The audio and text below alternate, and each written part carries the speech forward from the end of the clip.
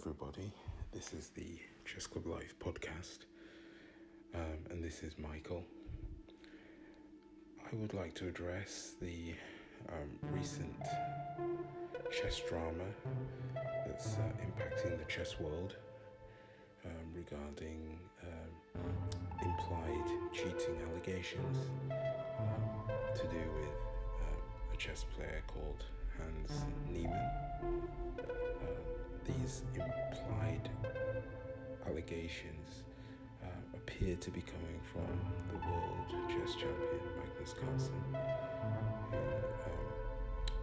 who in recent games, in actually two tournaments, has made a point of withdrawing from the Single Field Cup after playing Hans Niemann. Secondly, in an online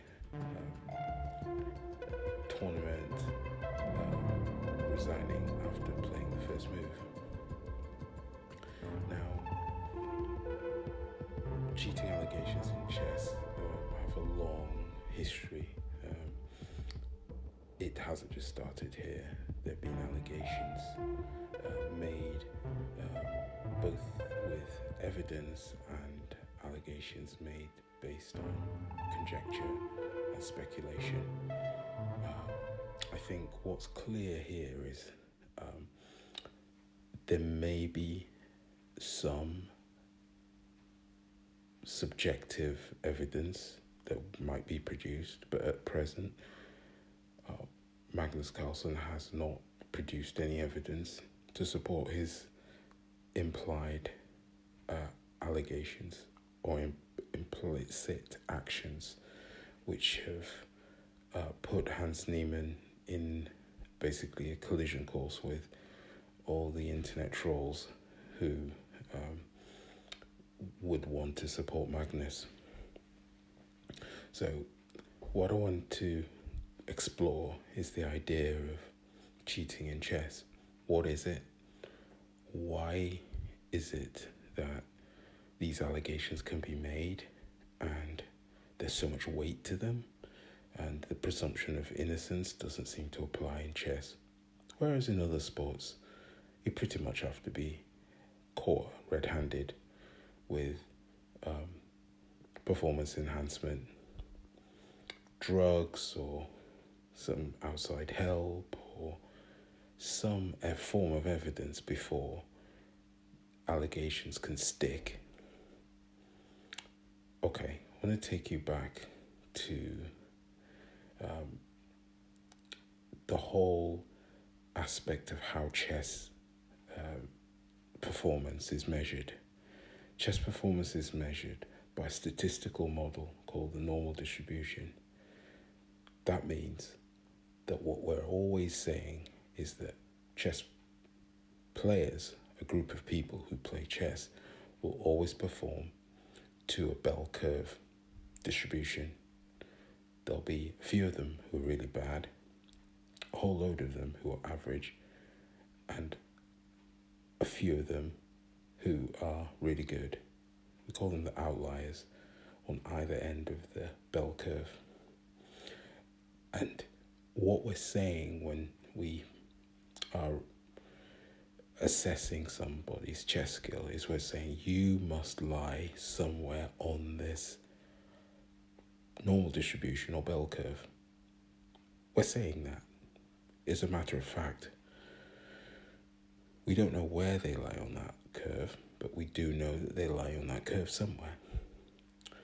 So what we do is we perform a series of trials, which chess players insist on calling games, and the outcome of which we use to put them on that distribution or the curve.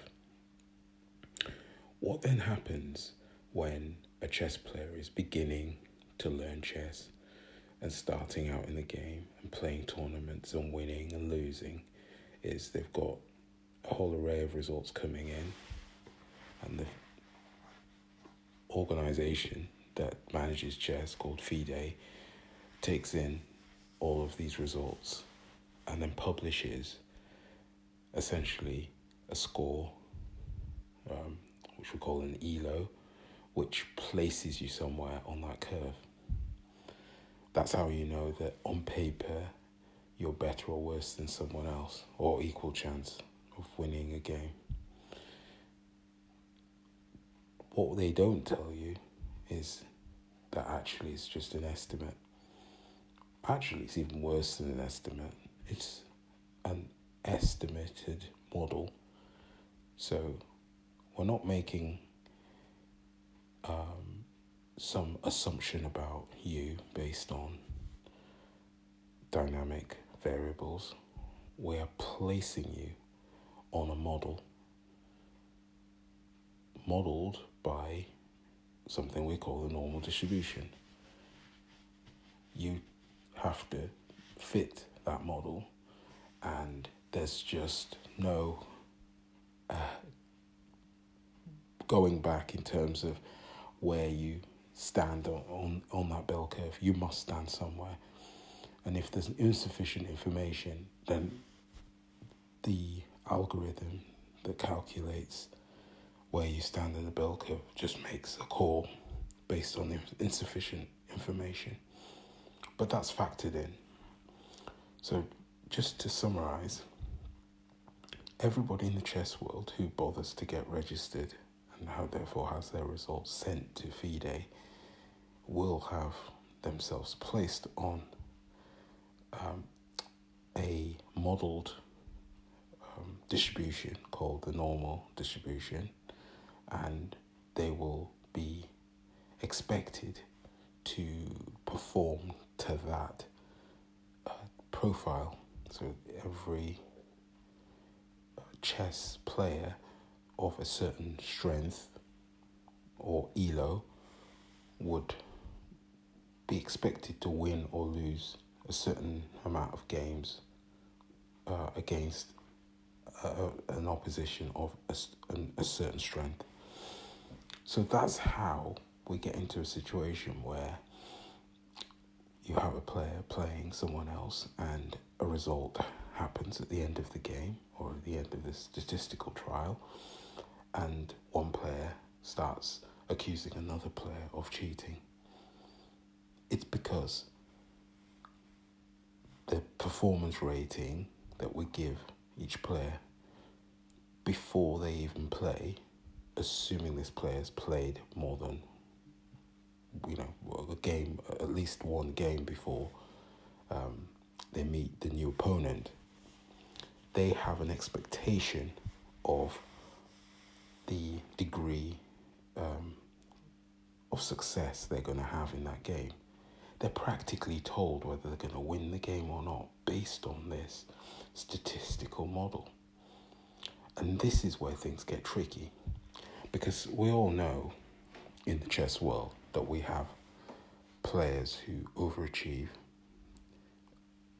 young players who do really well and are advancing and improving what looks like week on week. And these players are playing in tournaments and racking up results, and these results are going into FIDE and getting assessed.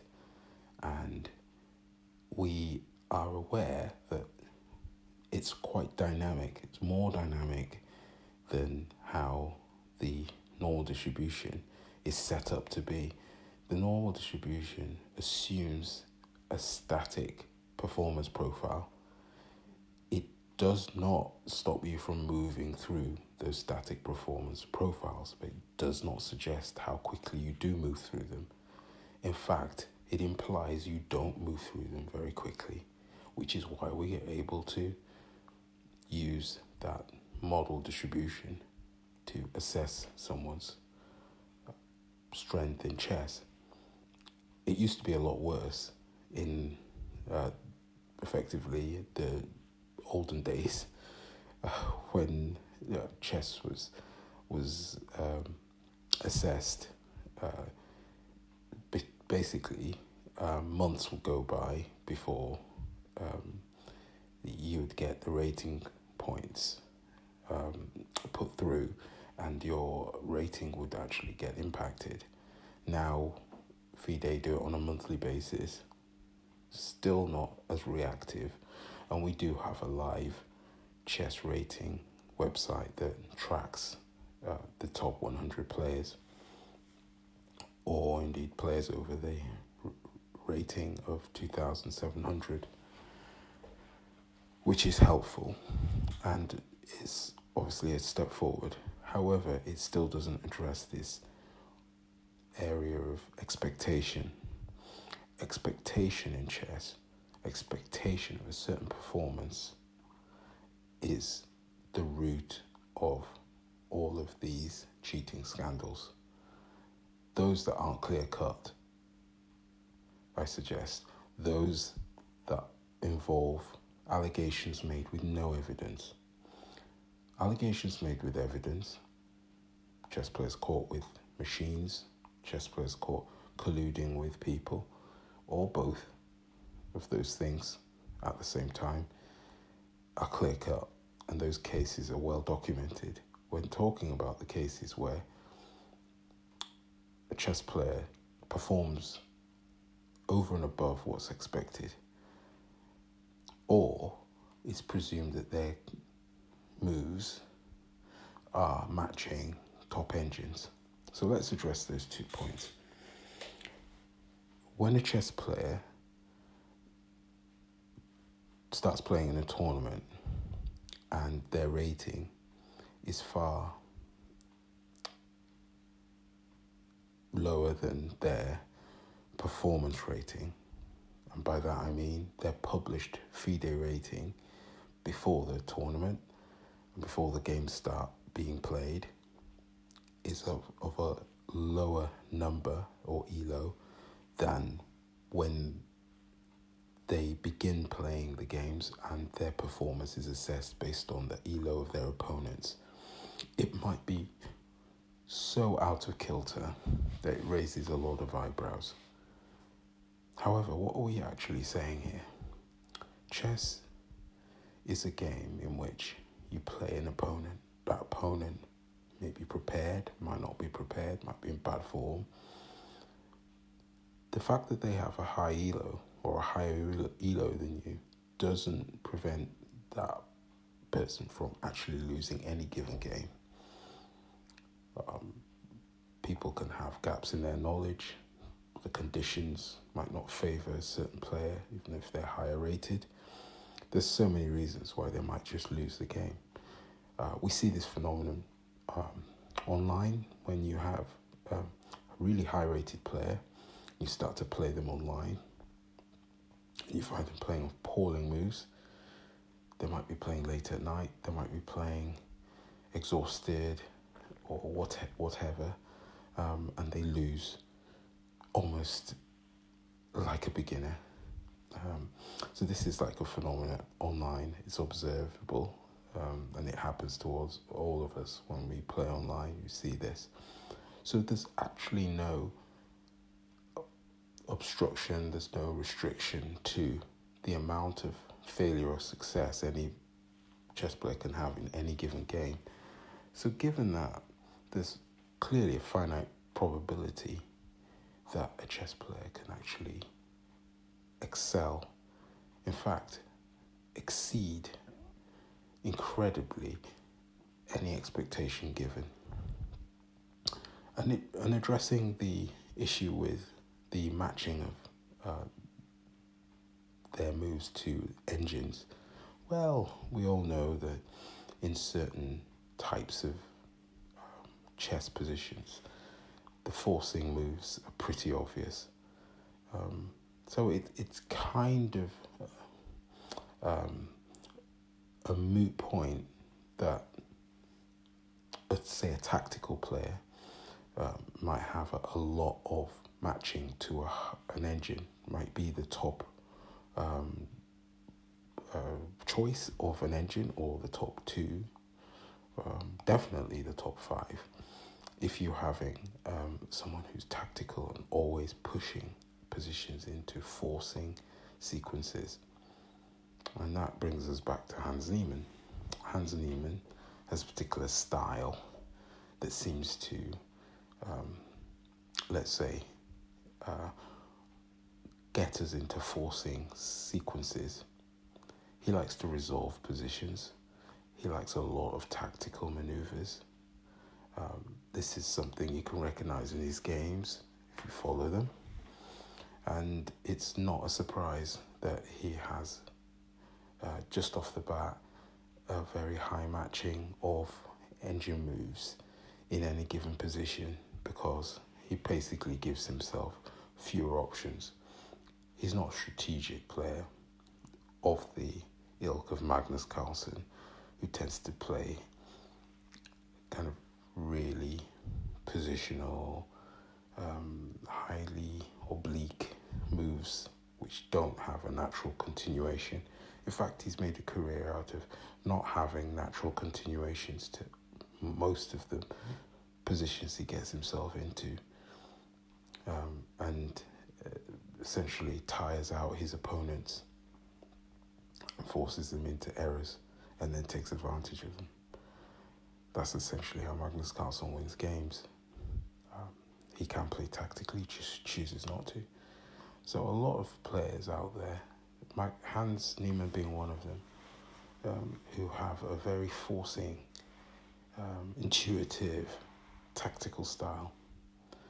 So that doesn't play in their favour on the court of public opinion when you're using an engine matching algorithm or statistical analysis.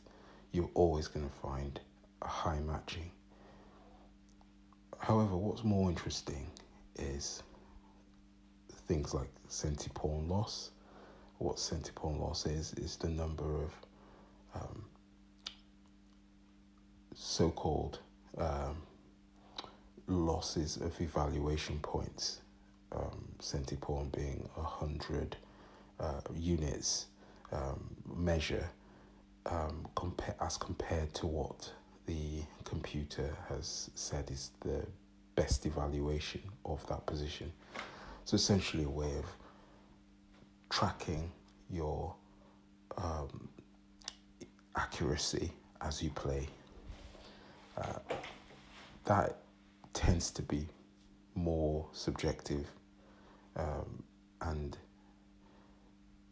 to specific positions, which is a good thing, and actually more objective in terms of a player. So you want it to be subjective to a position, but objective to the player, not the other way around. So what we have here are a series of conjectures and speculations about a player, and then when it gets online and you have fantastic ideas and methods of cheating being mooted almost as a joke and a meme, and then they take over and they hit the headlines, as they have done in the case of Hans Niemann. What you're not getting is a measured viewpoint on whether a chess player has cheated or not. Professor Kenneth Regan, or Ken Regan, is the world's highest authority on cheating in chess, and his conclusion on the Hans Niemann scandal is that from the last 2 years that he's found no evidence that his results are, let's say, outside the normal distribution. So back to the normal distribution again. He's saying that a player of his standard could quite easily have performed and got those results that he got in his last 2 years. Yes, he did move from a 2,400 ELA rating to what we have now, where he's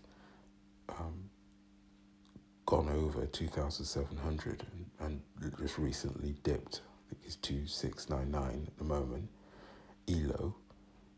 But Professor Ken Regan is saying that is definitely well within the likelihood of a player of his standard. So if we factor in the fact that he's a prodigy, he's very talented, he's very focused, very determined to succeed, then we really are looking at something that any other player could have done. Magnus Carlsen did have his moments where he moved from 2,500, I think, within a year to 2,650 plus within a year, so easily 150 rating points or more. And he did that. Hans Niemann has topped that maybe with essentially about 200 plus. But it's a different time. There's rating inflation and so forth. There's always sort of reasons to why it might not be correlating, and we get more inflated results which look more impressive but actually not. They're just similar and correlating to what the expectations. If you believe in the statistical analysis of someone like Professor Regan, who is a world authority on this, I've seen some conjecture, let's put it that way, online where people are doubting Ken Regan's analysis, suggesting it's makes no sense. I think I'd just say that type of analysis where you are just poking holes in someone's academic viewpoint based off of quite solid statistical truths is shaky at best.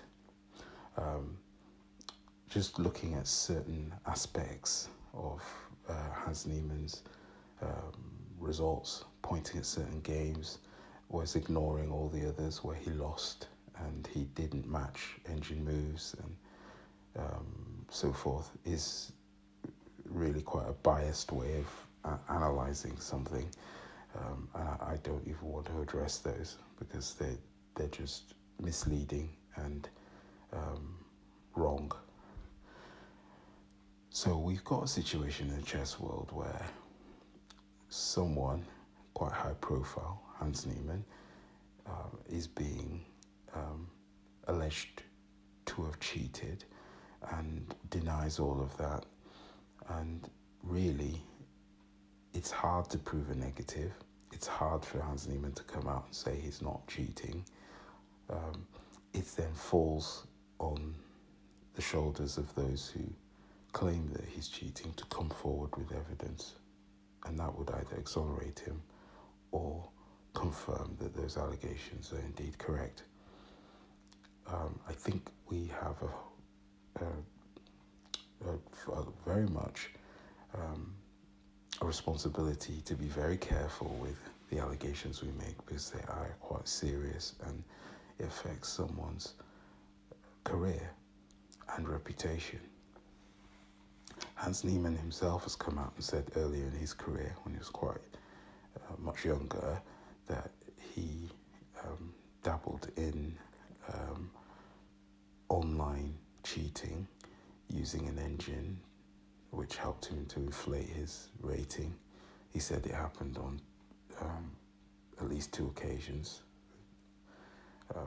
And there is some talk that chess.com may believe that is more than 2. But Hans Niemann has only talked about these 2 occasions and said that he hasn't ever done over-the-board cheating.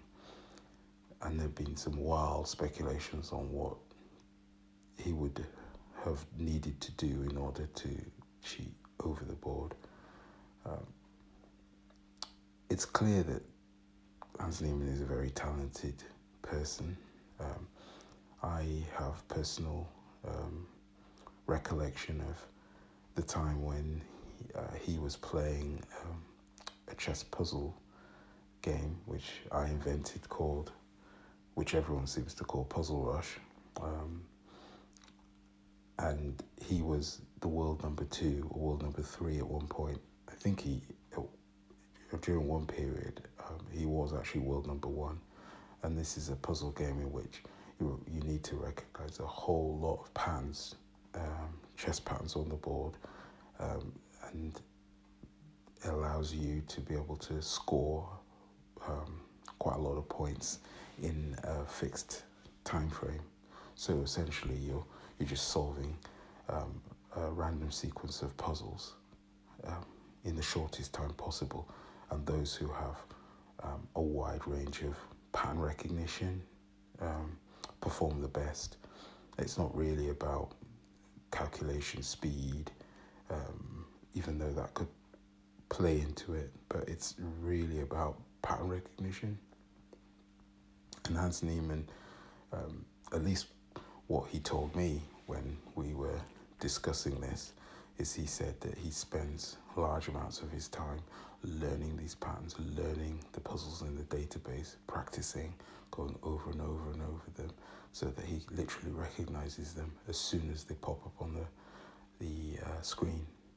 And the scores he was getting did back that up. So he does have a lot of training that came from that phase of his chess development, more so than the average prodigy. So I would say, from a personal perspective, having worked with him in that time, that he showed an exceeding amount of focus and talent when it came to learning chess patterns and being able to recall them on demand. I think he scored possibly the highest score you could imagine in 1 minute with an RNG, so random number generator, sequence of puzzles that I've ever known anybody to score, grandmaster or not. So that says something about what we're dealing with here, the amount of talent he's got, raw talent he had when he was growing up. Again, that's not to say that it would always translate into chess strength, but it's likely that it would, given that a chess game is a series of pattern recognition, maybe calculation, intuitive decision making, but a large part of it is pattern recognition. So this is my take on what's going on. I think Hans Niemann is sponsored by Play Magnus Group. Hans Niemann is a brand ambassador for Play Magnus Group, which is owned by Magnus Carlsen. Magnus Carlsen did take Hans Niemann a little bit under his wing as someone who was sponsored by his company. Hans Niemann, however, wasn't trained by Magnus Carlsen. He was trained by a few other trainers, Max Delugy, Jacob Agard, just to name two. And he's got pedigree in terms of, his chess training. So it's not, to be expected that he would perform well at some point. There are a lot of chess players with talent and pedigree who haven't performed at the highest levels, but you expect some of them to perform. The question here is, who decides what is legitimate? Is it the world chess champion, after losing a game, who decides that a chess player is not legitimate and therefore should not be believed and should be hounded? And disbelieved and accused implicitly or otherwise of cheating. I don't believe this is the case. I believe that evidence should be provided before someone is accused of cheating. You need to prove what you're alleging before you allege it or imply it with tweets and so forth, which is what Magnus Carlsen did. He tweeted, and people believed that something was not right with Hans Niemann, and that's not fair. We're all waiting for Magnus Carlsen to come back with some of the proof or all of the proof that he has at his disposal. And if he doesn't have any proof, we are waiting for an apology, a full and frank and honest and transparent apology from the world chess champion. I want to thank you all for listening to my podcast, and I wish you all the best. And stay tuned to the next Chess Club Live podcast. Bye for now.